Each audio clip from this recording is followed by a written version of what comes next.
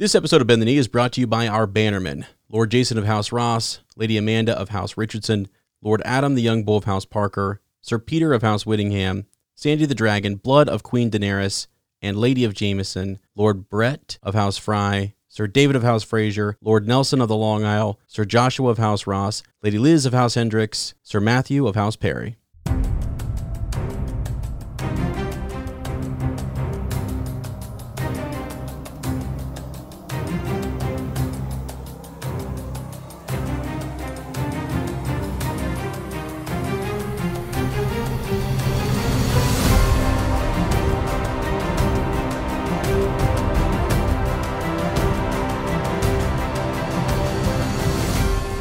Hello and welcome to Bend the Knee, a Song of Ice and Fire podcast. I am Sir Matt, the Bud Knight, Fist of the Dragon, maker of Gaines, co-lord of the White Claw. And I am Sir Ezra the Watchful, Stealer of Hearts, Bandit of Time, Hero of Shreve, co-lord of the White Claw.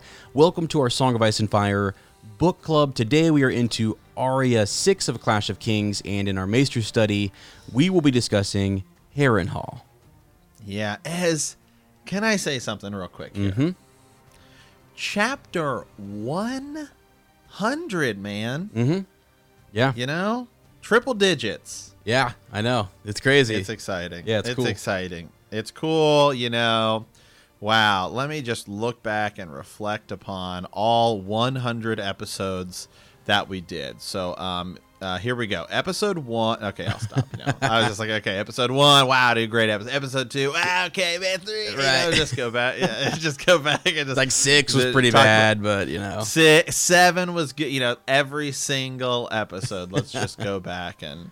What if we just threw all 100 episodes into one episode and we like submitted it to iTunes and it were like, I don't know how many hours it would be. It would be like, yeah, like what's the limit? Well, it'd be over 100 hours. I mean, because some episodes were 2 hours, some are 1, some are like an hour and 45. I mean, yeah, God, it'd probably be. I mean, it'd be close to 400 or 500 hours. It's crazy. Yeah, when you think about it like that, like all the hours that we've spent doing the podcast, plus the follow-up Fridays and show reviews and stuff like that, it's intense. It's quite a bit. It's a big project, and it's something that we love doing. We absolutely love doing this, and we continue doing much more of it. Plan on continuing to do much more of it in the future. So, yeah, this is fun. It's nice to have a little marker, kind of a little milestone where we just look back and say, "Jeez, can you believe this?" It's nuts. Yeah, it's crazy. And I will say real quick, eventually at some point, you know, because even though this is chapter 100, right? So it's episode 100, but we've really done way more than 100 episodes. At some point, the iTunes feed will start to not show, you know, it only holds like 300 episodes, and then it'll kind of drop off. So just know that all of our episodes are, of course, on Podbean, right? So you can go back to Podbean, you can go all the way back to episode 1, even stuff before we were bending the knee and stuff like that. So that is all there. Yeah. In the event you click on iTunes, you're like, you know, I want to go back and listen to some of those older episodes. They will click off at some point. So we actually have 209. Well, this will be 210 total episodes on there as of right now, but eventually some of these will click off and stuff. So you will have to go to Podbean to check them all out. Yeah, and then we've actually talked about that, making sure we kind of have an archive, you know, ourselves. At least we've got that to back everything up, because once, I mean, who knows? You know, once Winds of Winter comes out or the prequel, we could at one point have 3 episodes a week going on. So who knows? It could be crazy. So yeah, but that's it's awesome. And actually, you know, we'll bring this up now. Matt and I, this is not a joke, okay? We love doing this, and we're going to keep doing it, and we would love to do it essentially as, whether it be full-time, part-time, whatever. Like essentially it is a part-time job. It's actually almost kind of like full-time. We put so many hours into like the research and theories and trying to do stuff for listeners and making this show. So we appreciate your support, whether it's an iTunes review, a comment, a like, a subscribe on YouTube. Literally all of that stuff helps us, and it kind of it helps the podcast. It encourages us to go to more cons, conventions, do more exclusive stuff for our listeners. So I guess I just want to say thank you to everybody who has already done that and who is going to do it in the future. It's just we really appreciate it, and it really does help Matt and I kind of reach our goal there. So yeah, absolutely. Yeah, it's all huge. Every review on iTunes, all of that stuff is just huge. Yeah, as I said, it just really helps push the podcast forward, bring in new people, all that stuff. And we have been pushing a lot more stuff out on YouTube. Just extra content, right? Just extra content, more kind of specific. Here's a specific subject, stuff like that. Because we have a lot of those great subjects, great conversations sometimes that are inside of an episode. And so, we could do an episode where, hey, we're talking about John, but then, Sam's heavy in the chapter. So we talk about Sam, right? Mm-hmm. But then, you may not know it because it is titled John because it's a John chapter. So yeah, that is where a lot of that kind of stuff is going to be over on our YouTube page if you do want to check out some of that stuff there. Yeah, absolutely. Yeah, we got I even think next week, so we'll have Lady Raj back on. We'll do another Maester study with her, and then we're going to have another YouTube video there as well with her. So it's great. Here recently, I'll just tell folks, we've been doing a lot of Winds of Winter theory videos, and we've also been doing a look back at Fire and Blood. And we're looking at this prequel show and what it could mean and talking about the characters that may show up there. So if you want some refresher on that, that's exactly what we're doing. We're doing a 4-part Daemon Targaryen series, also a 4-part Rhaenyra Targaryen. So yeah, that's what we're working on currently. And then we're going to go back to Aegon's Conquest and move through that as well. So yeah, absolutely. So, all right, man, how you doing today, bud? Dude, I'm great. I'm actually this is awesome. I've had a busy weekend. So I was down with my buddy Lane from An Unexpected Podcast, and we kind of wrapped up Lord of the Rings, which is wild. I bring that up because we are a book club. George R. R. Martin loves Lord of the Rings, is influenced by it, and so I just finished that, and it was sort of like this crazy adventure and journey. Going to be having Matt on later this summer over there as well. So if you're interested in that, we're going to be bringing Matt on, talking about video games and looking at The Hobbit. Later on this summer, towards the fall. So that's a lot of fun. So yeah, it was busy. It was a beautiful weekend though. Absolutely beautiful. And it is here today as well. My sister has her pool up ready to go. So I'm going to go out there later and just kind of, lay out on a floaty and get some of that sunshine. I know that's not always as easy over in Portland though. Absolutely not, man. Yeah, it's been raining over here, which is great because I love you love it. Rain. Yeah, we had a fire last night. That's how it was kind of chilly. So really, it's okay. So, yeah, it just comes and goes. Right now, it seems like at one point in the week it'll be like 90. The next few days it's like 50 and rainy and cold. So it's fine. But yeah, man, I've been doing good. Lady Teresa and I just recorded another Mead, Meat, and Cheese. Editing it right now, just kind of I already got it, all cut up the way I want, but now I'm just gonna go and flare it up a little bit, right? We did some chickpea paste and flatbread, which is kind of like from the Dornish region. So stay tuned for that coming out on YouTube here, probably Friday. I like to release those on like Fridays. So did that. That was a lot of fun. But yeah, man, I just been plowing through the books, right? Yeah. Good. Yeah. I'm like way ahead. Sometimes I get in that jam where, and you said this too, where we're just listening to the chapters, and then the next thing you know, it's like, hold on, it's like, okay, because you just want to continue that person's story. So, yes. Yeah.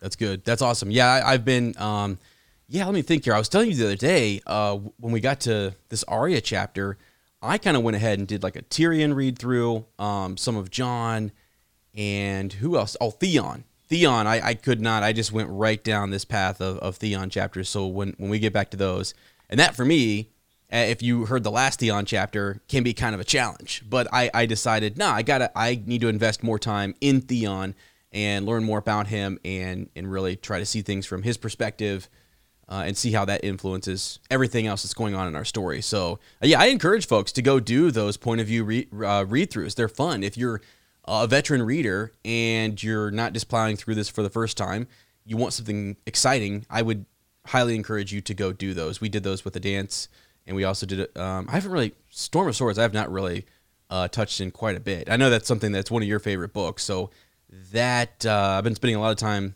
here in Clash and then dance, so I'm going to have to dig into that here shortly too, because I always like to be thinking ahead, and we're trying to make these tie-ins, and we're connecting pieces to different parts of the series.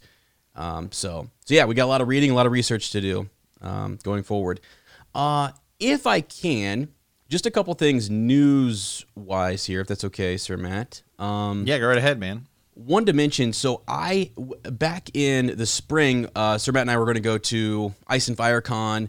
Again, that got pushed back, and that is now October 29th through the 1st in 2020. That's down in Deer Creek Lodge, Mount Sterling, Ohio. We're Ohio guys, so we kind of thought we would go check that out.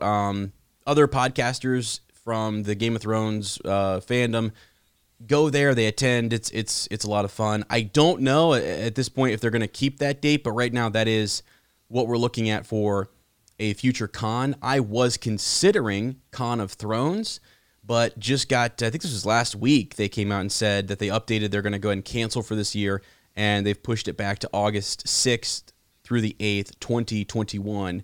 So next year that'll be at the Hyatt Regency Orlando venue. But I was like, you know what, maybe I can attend that one. And again, it's this struggle between trying to be socially responsible, wanting to attend these things, wanting to get back to normal, but yet you have that, you're torn a little bit as to what. So it's nice, I guess, if they make the decision to postpone and to cancel.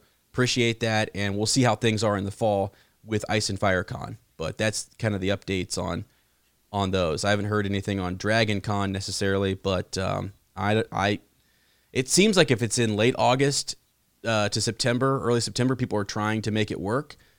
But again, we just don't know.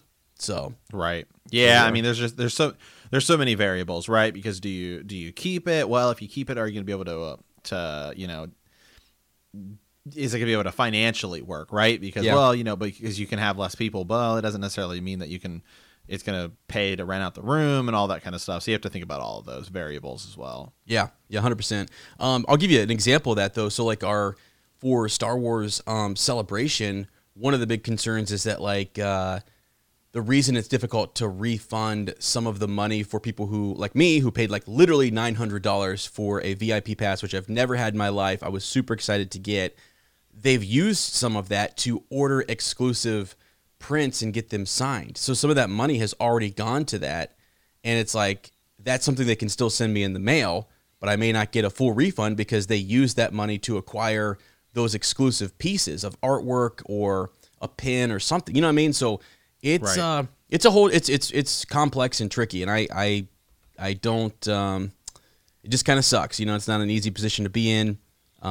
This is on a large scale. It's happening all around the world, and these cons and organizations are having to make some tough calls. So yeah, there's that. Right now, 2020 Dragon Con is still on for September 3rd through September 7th.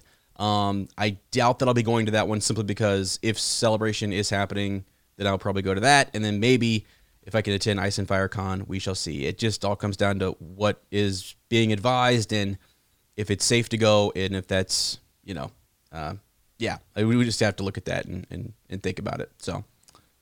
Absolutely. Yeah. We'll see. We shall see. You know, it's, as you said, you want to be responsible and all this stuff, but yeah, it's tough. Yeah. So, all right. Well, real quick, let's give a quick shout out to our personal social medias, because we do post a lot of stuff on there really quick. You can follow me anywhere on the internet at Super Gains Bros. And you can follow Ez anywhere on the internet at Womprat_2M. I always just see that and we always skip over, and I always think, well, we should put our social medias. Yeah, I mean, we're always talking Game of Thrones. It's good sharing stuff on there, because sometimes I share something that I meant to share on the Twitter, and then I don't, and then I realize, you know what, I should have put it back there on there. So okay, right, all right, guys. Well, let's hit up the Maester study today. We're gonna be talking just a little bit about Harrenhal, right? Like, because that's where Arya's story, ends up today, and then ultimately is going to be for the next bit, right? She's going to be there kind of for a while, and I thought it'd be nice to kind of go back over Harrenhal, and we're going to take our time a little bit here today, because the chapter itself is kind of short. So, Harrenhal, right? As it is probably, I think it's one of the most interesting and kind of intriguing castles in just like the bigger history of, A Song of Ice and Fire, and not necessarily the castle itself, right? But kind of just like the lore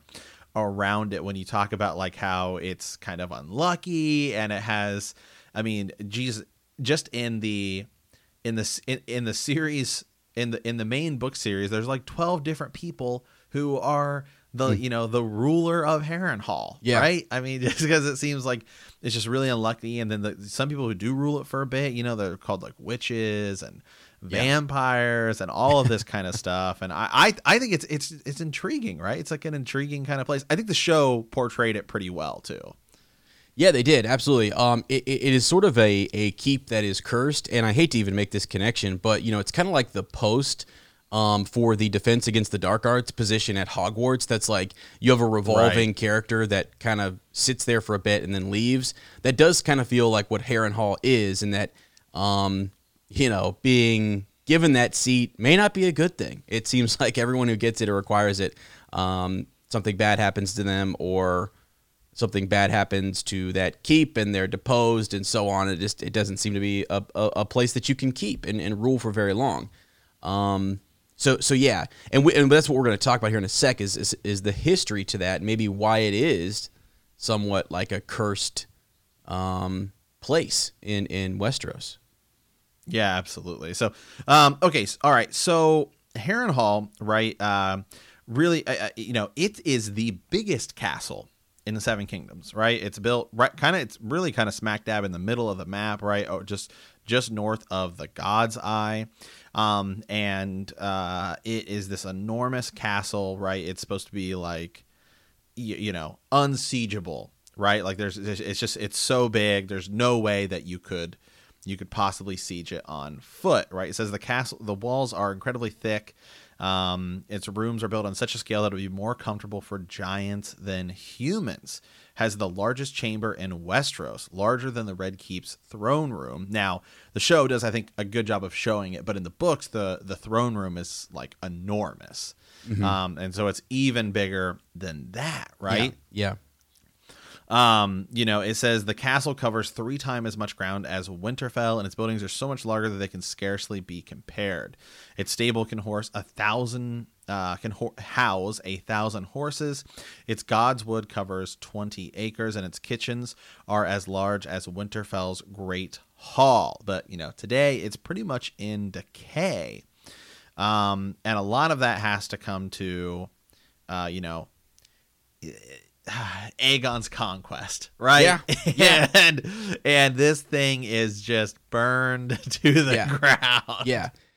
Well, I think it's twofold too, right? So it's not only was it destroyed during his conquest and burned up by his dragon, but it's also been that the person who's there doesn't hold it very long or hold it enough to really focus on rebuilding it.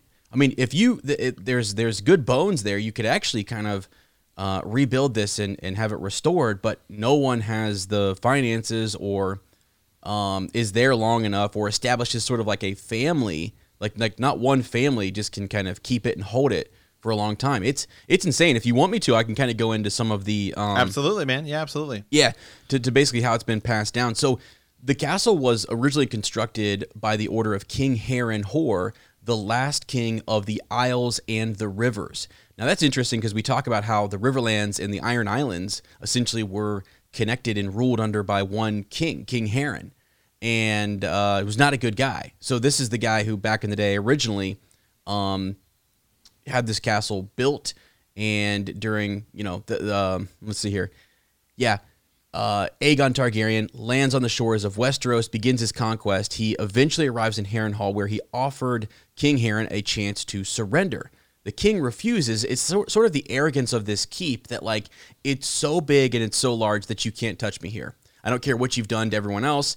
This is an obstacle that you cannot overcome. And the coolest part to this is Aegon just takes his dragon super high up into the sky above the clouds and just comes straight down on the keep. It's not like I'm going to fly over your walls and have archers or whoever take me from high towers. It's like, no, I'm going to start way off in the distance, go way higher than you ever thought that I could go, and I'm going to come directly down on you and destroy you. And that's what happens. I think that's the idea is that you think with Harrenhal, you have high keeps, these high points, you have the high ground, if you will, but a dragon can definitely, kind of counter that. So that's what happens. And So from there, we kind of move into, let's see. Yeah, okay. So Sir Quentin, who was the master at arms at Dragonstone, once Aegon destroys and takes out King Harren, it's given over to him. But wildly enough here, 9 years later, Quentin dies from a fall from his horse. His grandson, Gargan, takes over, who quickly gained a bad reputation for taking every advantage of the Lord's right of the first night, sort of like that, and really kind of bad where upon marriage, the Lord of the land there can go and have rights, and it's a bad thing. Right, yeah. So yeah, that happens, and then he is killed by a rebel known as Harren the Red, who claimed to be a grandson of Harren the Black, who was King Harren. After he kills him, he declares himself, Lord of Harrenhal, and then a year later, he is slain in battle. So like within the first 30 years, you have a couple of these guys, a couple different people who they can't even really pass it on to a son without, or if they do get that far, then that son is killed and not able to keep the house and keep it in the family, if you will. So then House Haraway in 44 AC is able to acquire it. But that entire house is killed by Maegor the Cruel because of Queen Alice, who was there. There's a whole thing on Maegor and his wives and how bad that was. But both Harrenhal and Lord Haraway are killed. Every man, every woman, and child. So the curse then starts to go from there to like, okay, it's not even just the Lord of Harrenhal that's bad off here. It's those that are that surround him. And that goes back to Aegon's conquest, where essentially Aegon went in there and just wiped out House Harren or House Hor, essentially. So it's debated whether or not the Harren the Red is actually a descendant, because essentially Aegon went in there and just knocked out an entire house.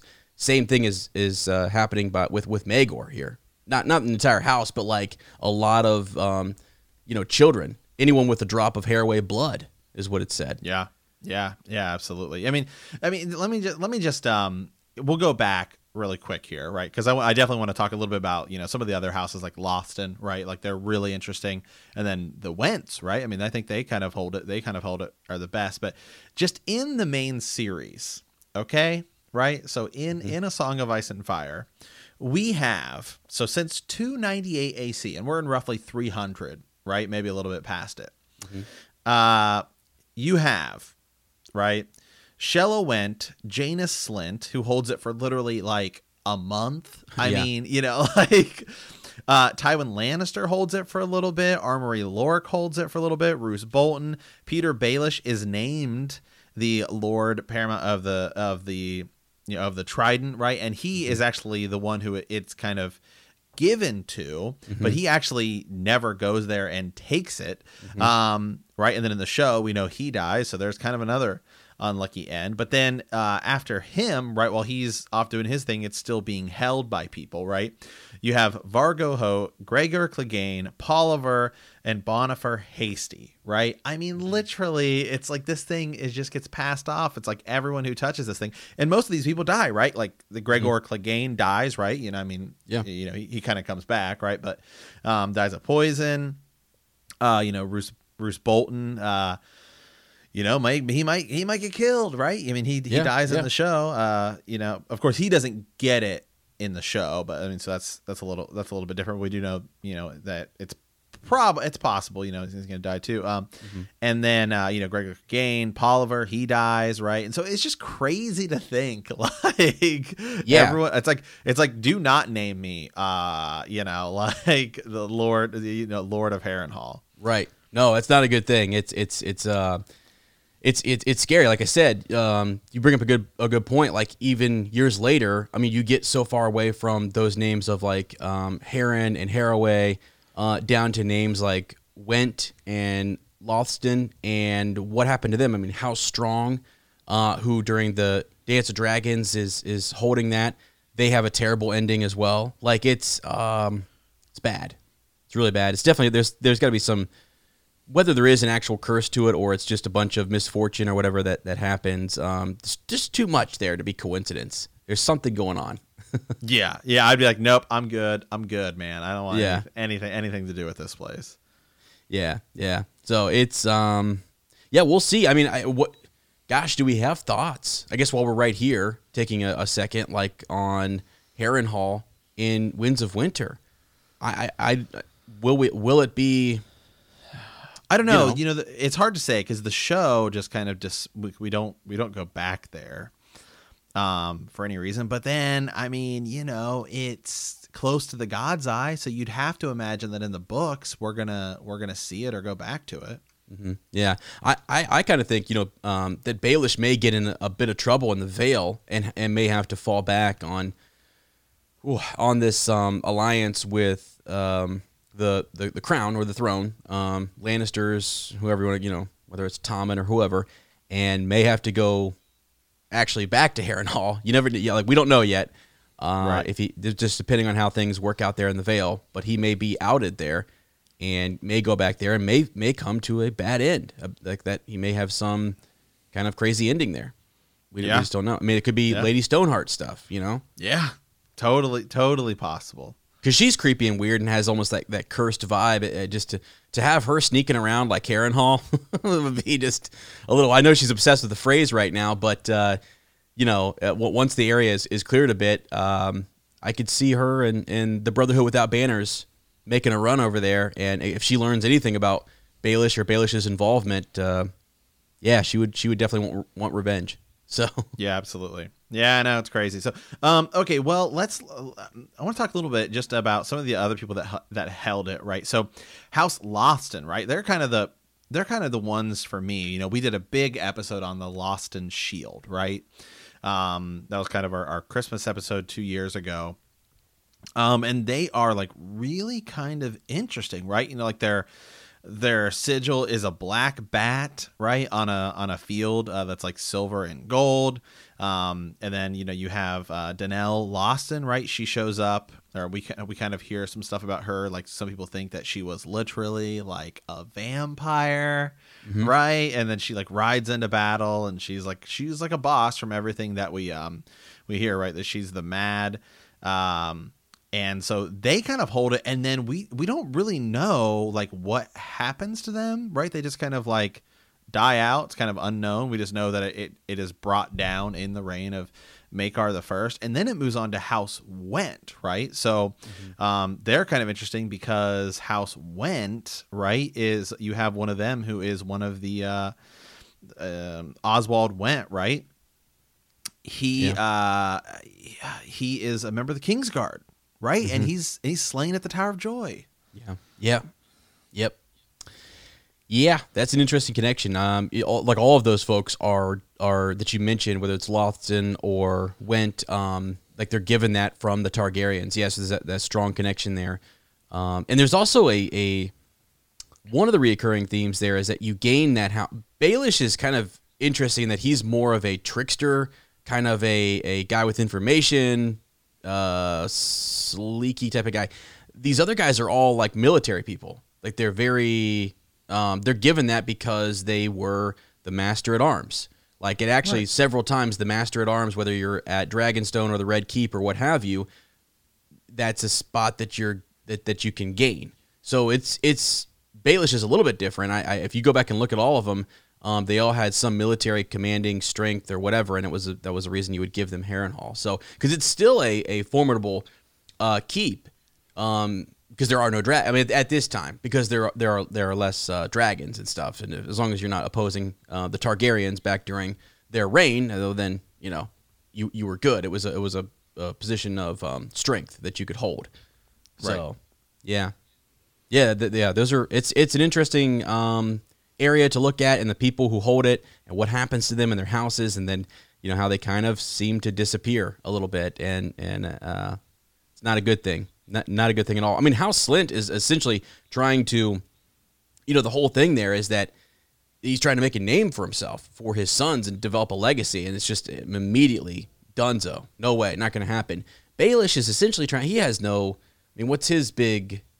Like this is his way, I guess, to kind of make. He seems to know, by the way, that there is something wrong with that place, and that's not a place that's very appealing or whatever. It's just a title that you get to have.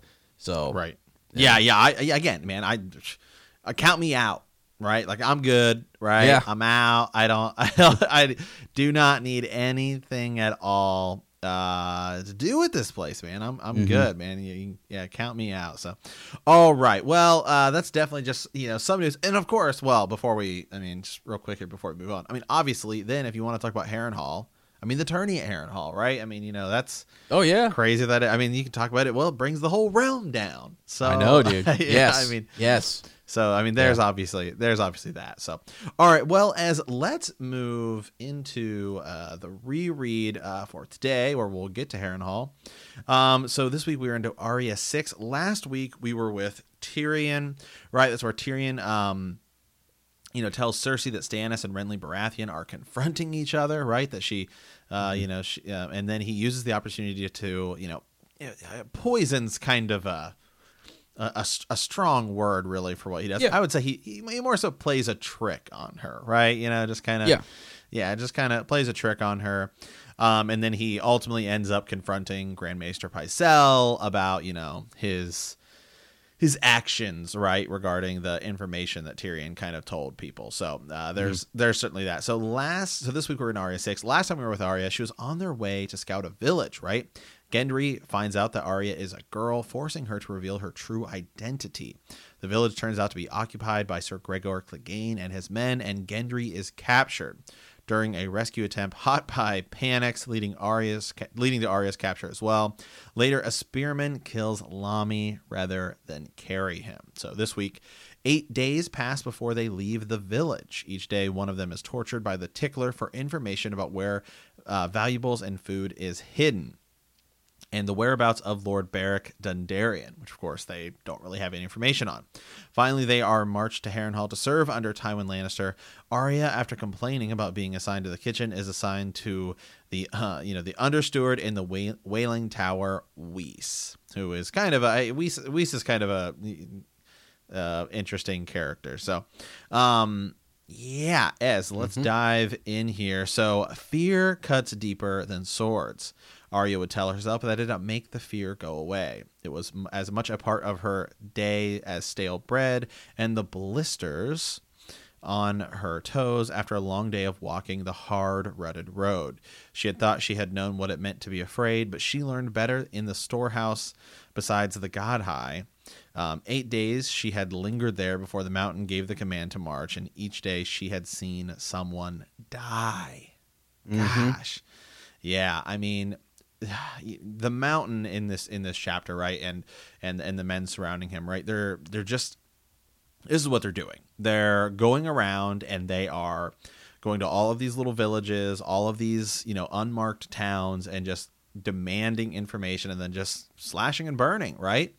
Looking for information on Beric Dondarrion, and this, which is one of Ez's favorite characters, and this is really also kind of a Beric Dondarrion chapter. Right, Ez? I mean, this is where we're starting to get this is where we start to get some of that. Well, like, I heard he died here. Well, I heard he died here, right? And so the interesting thing about that is, okay, well, did he actually die that way, right?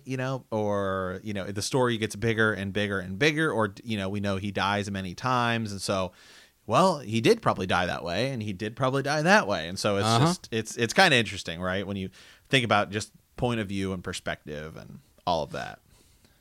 Yeah, absolutely. So this is, I guess as we look at our major, just big talking points and takeaways for this, Beric Dondarrion out there, he's almost like this Robin Hood, who is like maybe fighting for the people, but the people don't know who he is, or really they know about, they understand that he's significant, and maybe there was some rumor beforehand, but they don't really know anything. That's a secret.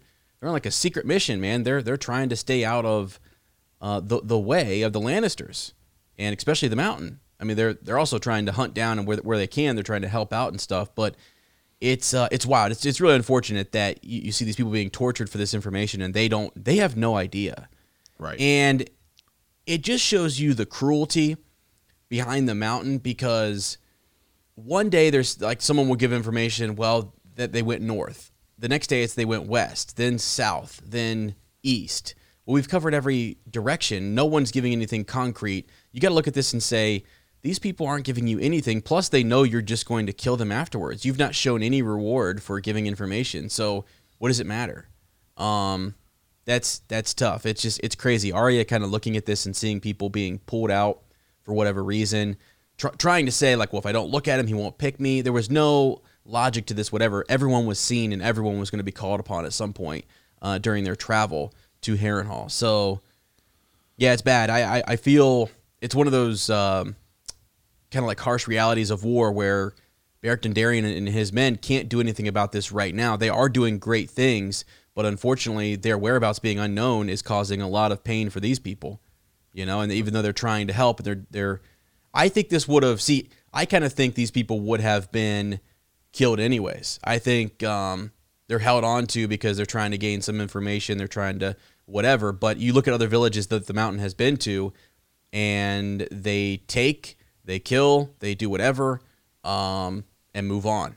Now they're this new tactic. Well, not really new. They've been using it where they pull people in and try to acquire information is especially hard to take because it's just prolonging the inevitable until they get to Harrenhal. But yeah, it's wild. It's a gruesome sort of beginning to this chapter. Yeah, absolutely, and that's that's gonna be Arya's story, right, for the next little bit, right? Is just, we see a lot of hardships, a lot of pain, a lot of kind of gruesome stuff, right, with what's going to happen with Harrenhal and kind of the mountain and all these people that are kind of in this party and company that we'll see here. And so we see that in the chapter, right? Each day they're really just kind of hammering, right, all of these people, all of these questions, as you said, right? How many, when, what banners did they fly? Where did they go? Where was the village? And people don't know, where is Beric Dondarrion? And so they just kill him, right? They're literally just killing all these people who have no idea what's going on. No, they don't even know. They don't even know how to tell. It's just nuts. Like, this is where they're just men who are, I don't know whether it's just bored or whatever. Information that they get. You're not gonna. Are you following every single one of these leads or whatever comes out of a panicked person's mouth? Like, are you sending forces north? What do you tell Tywin and others? Like, you have 50 different accounts as to where they're at. How is that helpful? You know what I mean? Right. So it's not even really that great of a process in trying to acquire information.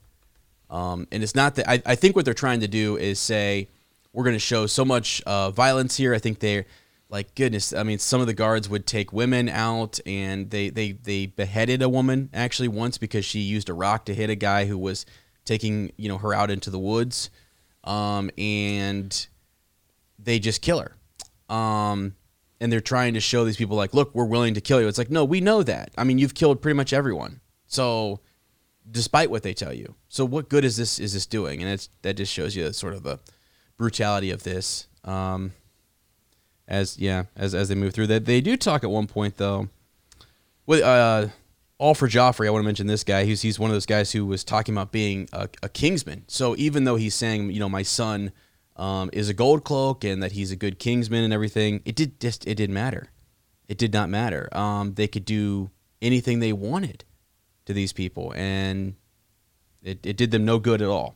So right, yeah, absolutely, yeah. So, okay, so all right, so again, they're hammering these people, right, and then you get a lot of internal dialogue here, obviously from Arya, right? Where let me see here. It's like they're talking about how they're marching and stuff like that. It's like by the time they marched, Arya knew she was no water dancer. Syrio Forel would never have let them knock him down and take his sword away, nor stood by when they killed Lomi Greenhands. Syrio would never have sat silent in the storehouse, nor shuffled along meekly among other captives.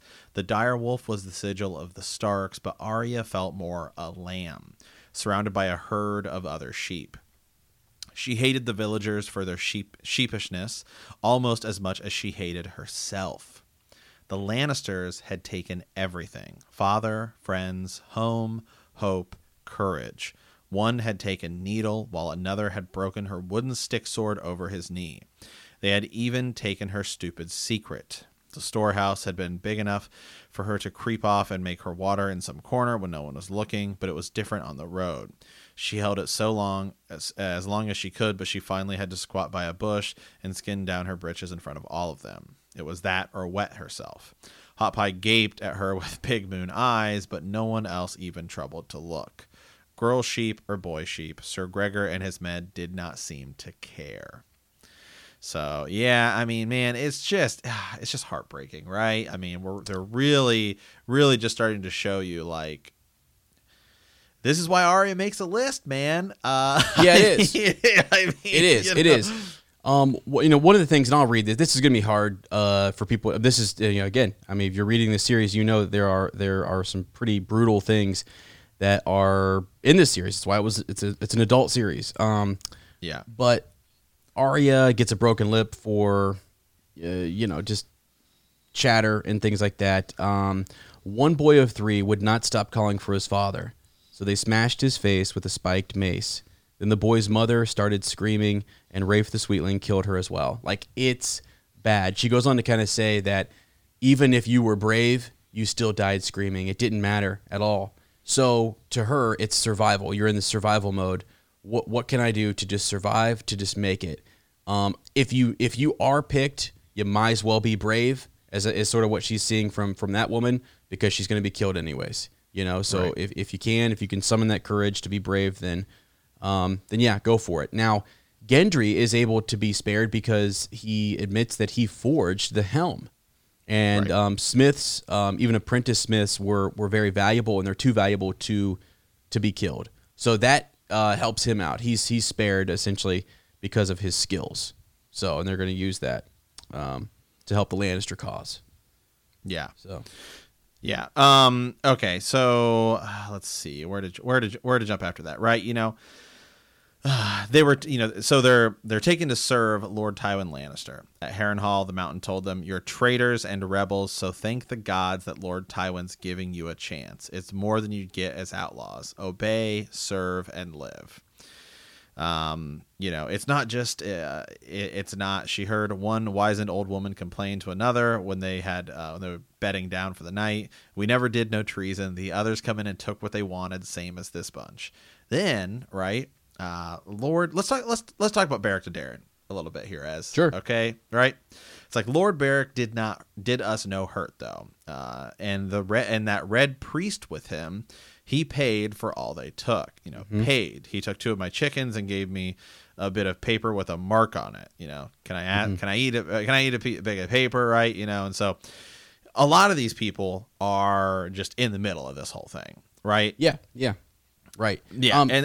Yeah, go ahead. Well, there, at least you get that Beric and his men treated them with kindness, and right. There was a different sort of, even if they were manipulating them with a piece of paper or whatever you want to say there, they're right, at like least it's an IOU or something, right? Yeah, they're trying to be honorable about it, and it's for a cause or whatever. So yeah, you might lose a few chickens, but your daughter and son are not going to be killed tomorrow, and that's exactly that's the difference, and this is where you see these are the good guys, these are the bad guys. I mean. The problem, and you go back to Eddard Stark hearing about what the Mountain did, and that he's essentially a mad dog, and right. That he's a wild man. That's the problem, is that this is not even during times of war. There are like war crimes. You know what I mean? That again, and these guys are definitely committing those crimes. This is just senseless killing, and it's despicable. So that's where you see like another level to this. I don't know. I think Tywin Lannister would rather maybe not know. I think he just lets Gregor sort of do his thing, and it's sort of like, that's on him. I'm not like, he knows that he's doing it for, it's kind of an unspoken thing. He's doing it for Tywin, but yet there's never any exchange of like, hey, go do this for me. So you have that, you're able to deny later on that you knew anything or had it, that all, it can be laid at the Mountain's feet versus Tywin's feet. It's the same thing that happens during like the sack of King's Landing, when the Targaryen babies are killed and stuff, in a brutal way. Well, Tywin kind of the Martells will lay that at his feet, but truly it's like Sir Gregor is who ends up fighting for his life later on. Right. For that, Yeah. So yeah, it's tough, but I mean, Beric is just it's why I like Beric Dondarrion. he's an awesome dude, and there's something magical going on with the Red Priest in him, and that he is being resurrected. Yeah, and so this is later, right? This is later, I guess, later in the chapter when Weiss is talking about him, and we start to get this. I just pulled it up on search, and so we start to get this in this, and then in some of the next chapters, I guess, is where it really kind of picks up. So it's like there's this is when she's talking to Weiss, right? Like towards the end of this chapter, and she says, there was always talk of Beric Dondarrion. A fat archer once said the bloody mummers had slain him, but the others only laughed. Lord Lork killed the man at Rushing Falls, and the mountains slain him twice. Give me a silver stag, says he, don't stay dead this time neither. So, and then this stuff it comes up again. I think in another chapter as well, right? So it's just.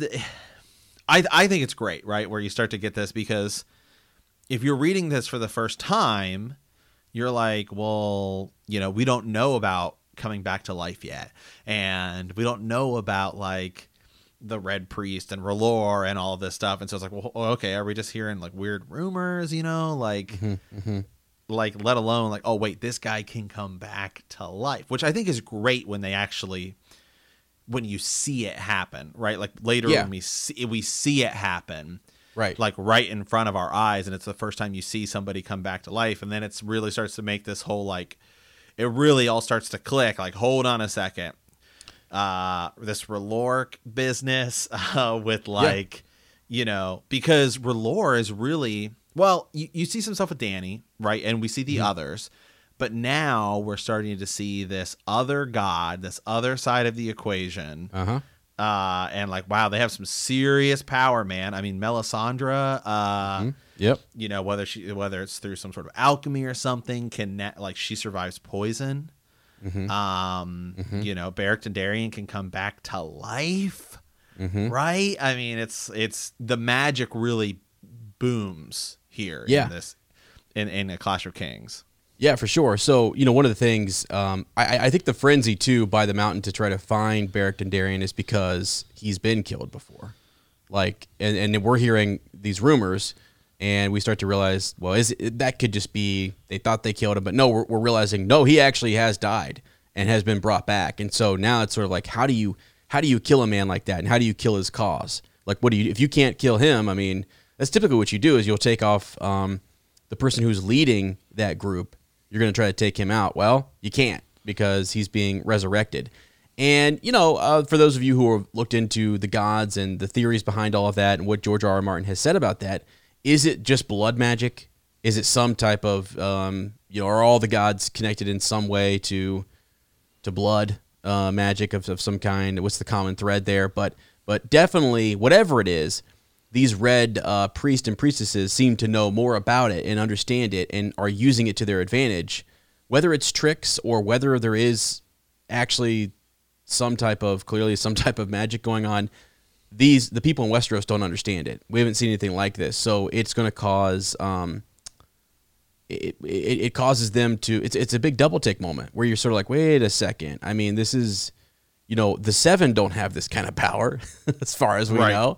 Yeah. So who are these people bringing in these different gods and stuff? So, and if they do, some people are out there going, the Seven have power. Just wait.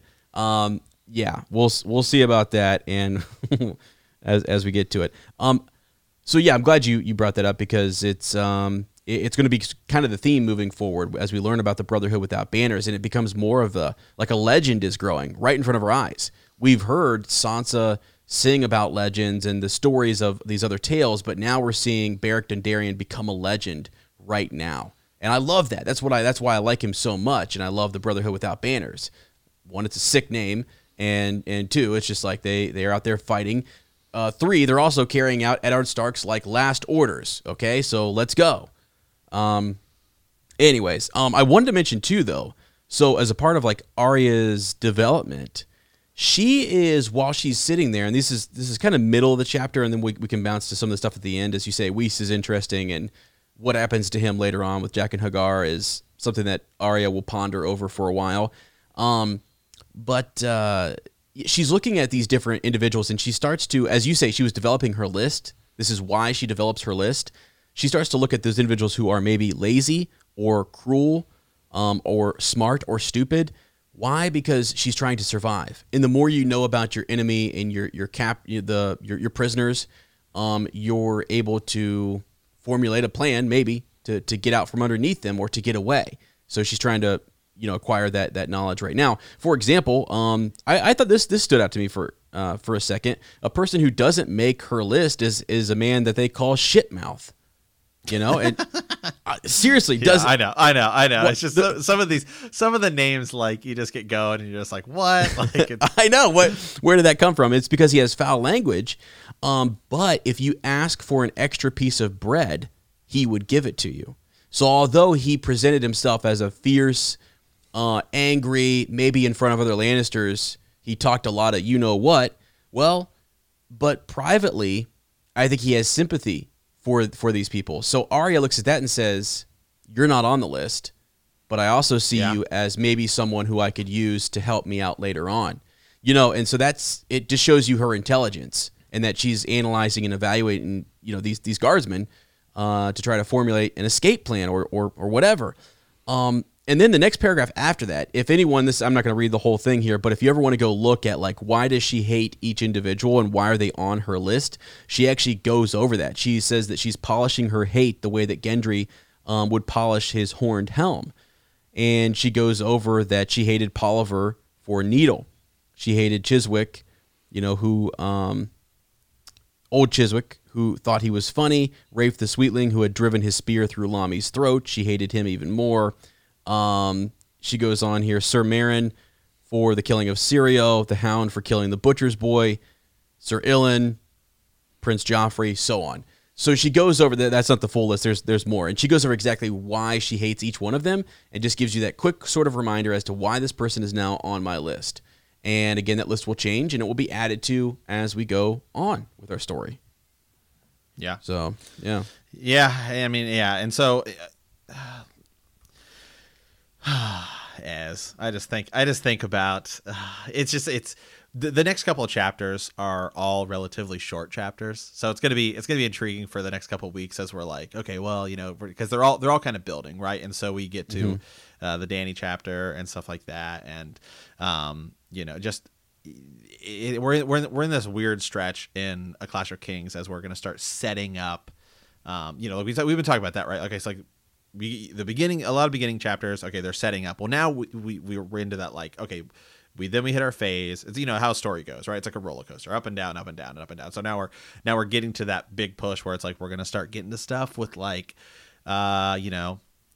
Arya and Jack and Hagar, right? Yeah. And the like which the meat, man, we're getting right into it, right? Which is great, and that's where we're headed, right? With Jack and Hagar and the list and Arya's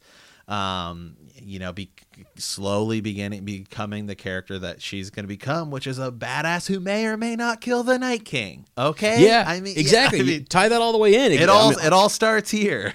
Right, 100%. So, it's funny too. You think about locations. Harrenhal is a significant location for her now, and so I think about things that we saw in season 8 and things that may happen in Winds of Winter, and even some of the stuff that we saw, like with Walder Frey and stuff, and her when she comes back from the Faceless Men. I'm thinking some of that is going to be different, and you look back at maybe some, oh gosh, wouldn't it'd be significant for her to have a really cool kind of moment back at Harrenhal later on, when she comes back here again and she's recalling how evil a place this was and how she barely got away, and all of this, because as they're entering here, one of the things, just a funny line as we kind of wrap up here for this chapter, but Hot Pie doesn't want to go. Why? Because there's Ghost in there. And Chiswick says, he's kind of saying, Baker boy, here's your choice.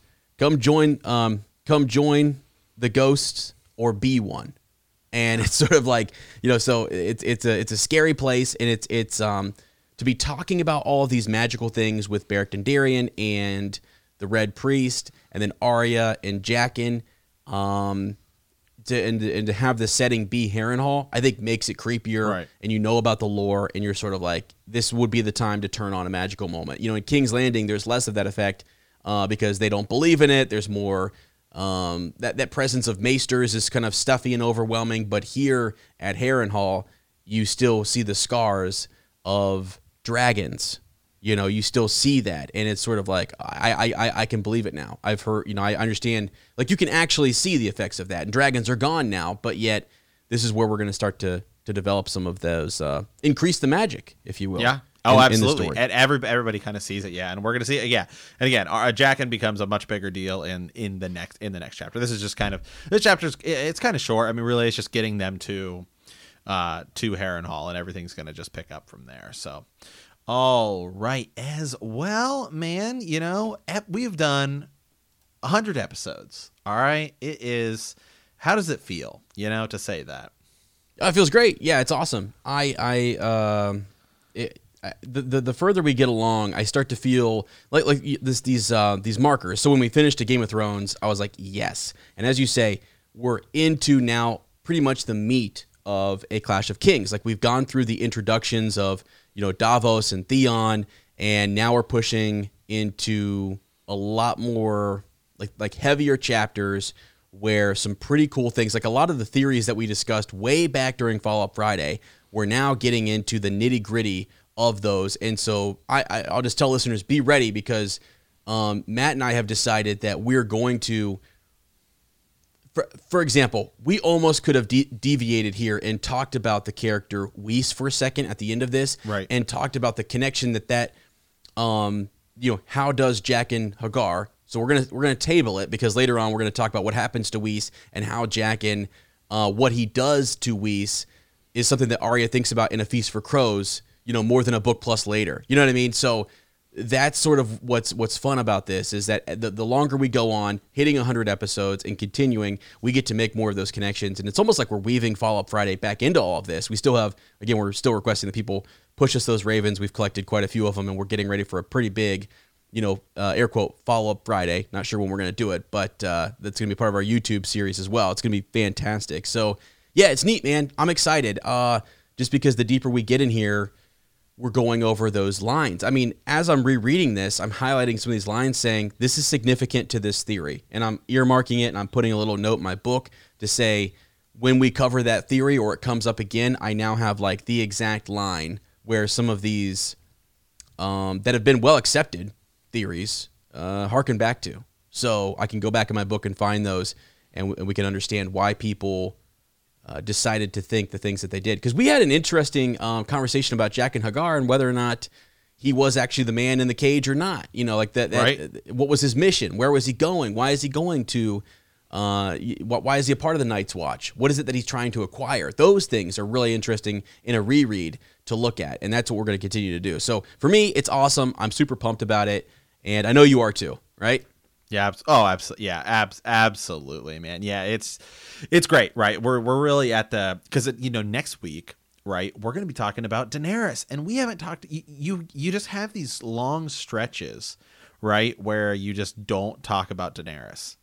Mm-hmm. And you know that next week we're back to talking about Daenerys, and in that chapter, man, we're talking about the House of the Undying. Right. Mm-hmm. And it's like, you want to talk about gods and power and all of this stuff. Like, everything kind of changes in that episode. So it's great. Clash of Kings, really, it's like Game of Thrones. Okay, wow, you know, we're getting set up here. Everything's Game of Thrones sets you up for the political side of it. A Clash of Kings is what sets you up for like the magic side of it.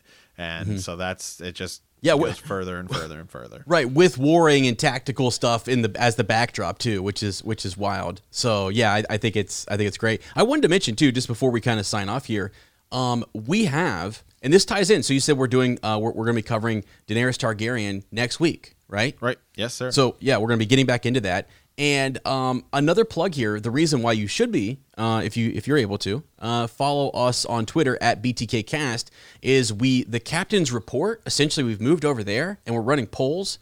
So from time to time, I'm going to bring them on here. And I want to throw this one out there, because I want to, I know a lot of our listeners, you may not follow us on social media. You just listen to the podcast, and that's fine. It's an extra effort to, go over and participate in those things. So every once in a while, I like to bring this onto the show, because my question had been, and this is the theme of where we're going and the connections, just as Sir Matt did today, trying to make a connection to Season 8 and trying to piece all this together. What were we shown in season 8? How is that affecting how we read the books? Because it is.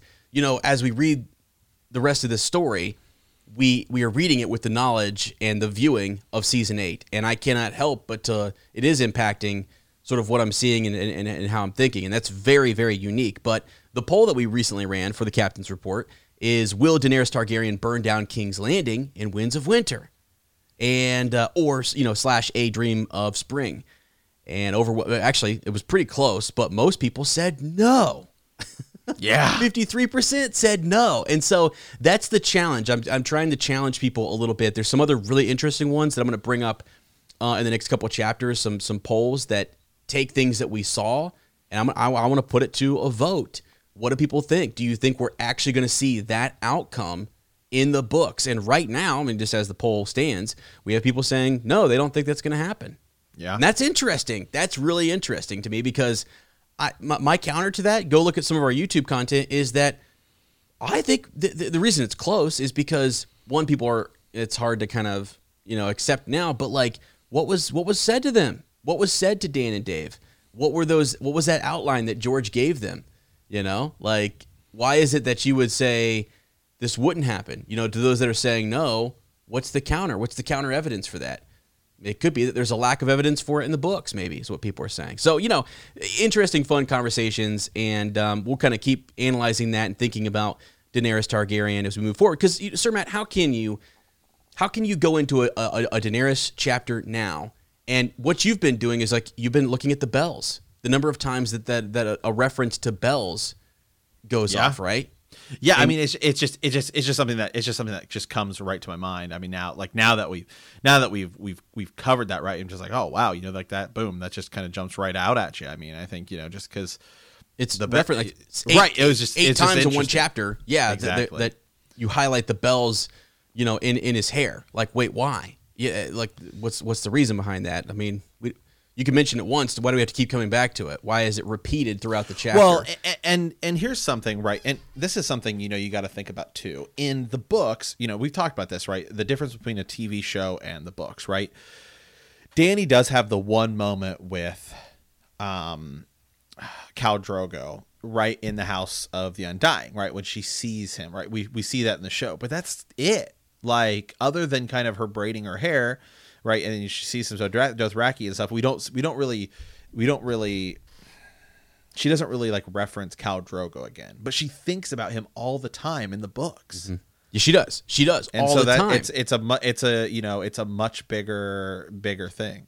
Yeah, exactly. You're exactly right. So as she's encountering even like new lovers and stuff, let's just, I'm going to do this just because, again, it was a shorter chapter, and we're prepping for a Daenerys chapter.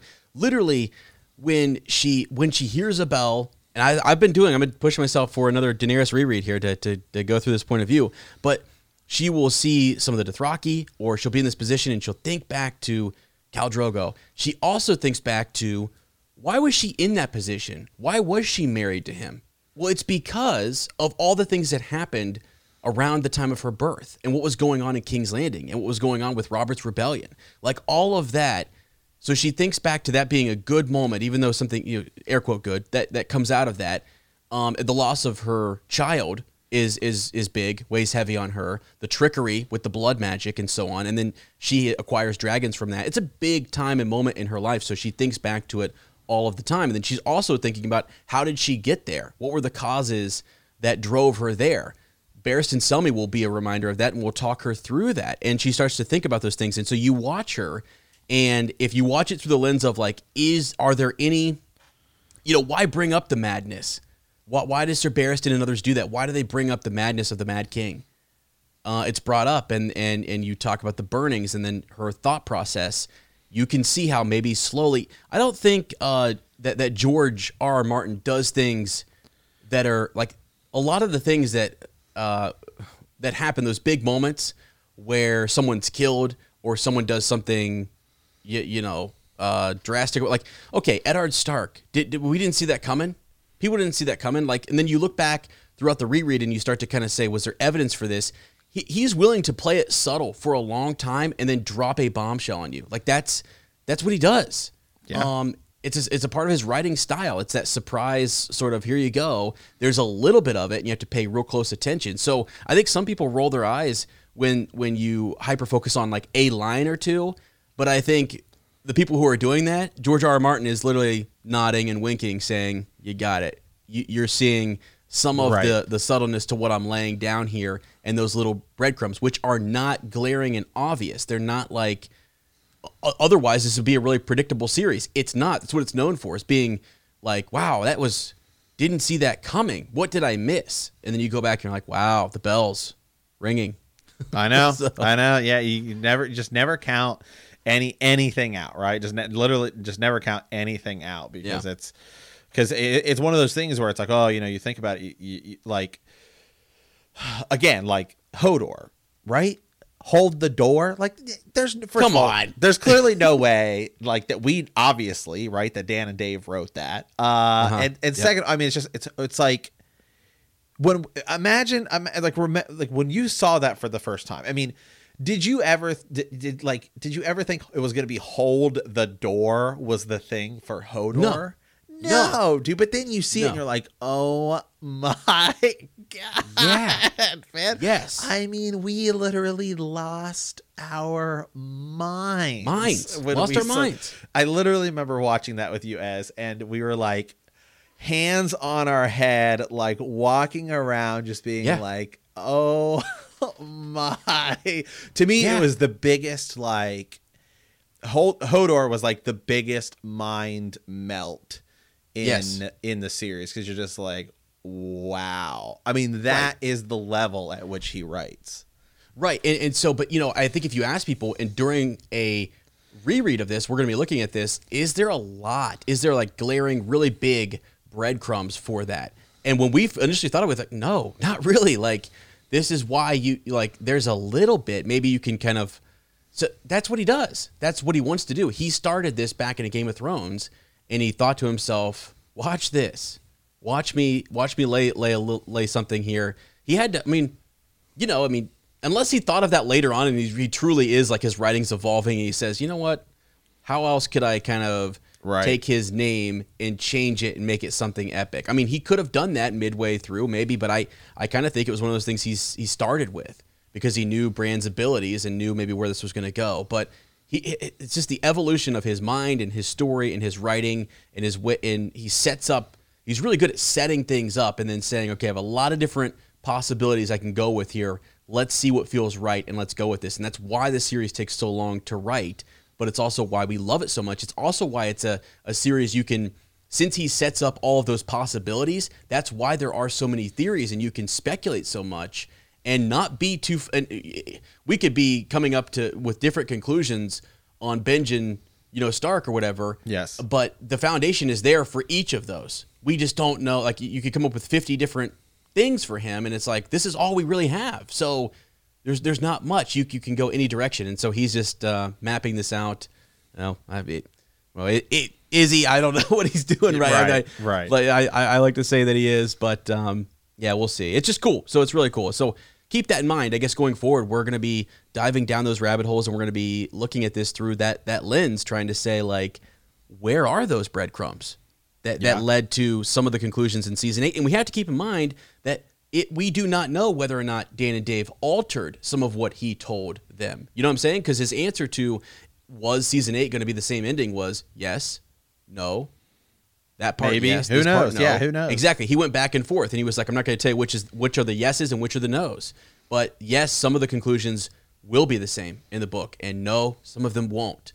And so that tells you that they did change some stuff, and it had to fit their story. So it's a very interesting, I think it's fun and exciting. Although season 8 maybe wasn't what people wanted it to be, for us it allows us to continue that conversation and to speculate and to kind of wonder what did land. And really, I appreciate that, because we have years maybe potentially left for the book to come out and for the next book to come out. So what do you do in the meantime? You read it, you get to sit around in a book club and talk about it and speculate. I think that's fun and to reread it. So although it may be a while before we finally figure it out, we're on a journey. We're on this adventure right now, and that's what's cool and fun about it. Absolutely. Awesome. Yeah. Awesome. All right. Well, guys, Yeah, be sure to send us some more Ravens as we're trying to build up enough to do a follow-up Friday. We definitely have some, so we'd love to get some more of those. But as it stands, we want to thank you for playing the Game of Thrones. Our next episode, we will be discussing Chapter 27, Daenerys 2. I want to say. I hope that is correct. I don't have it. Okay. I forgot to put it in the doc, but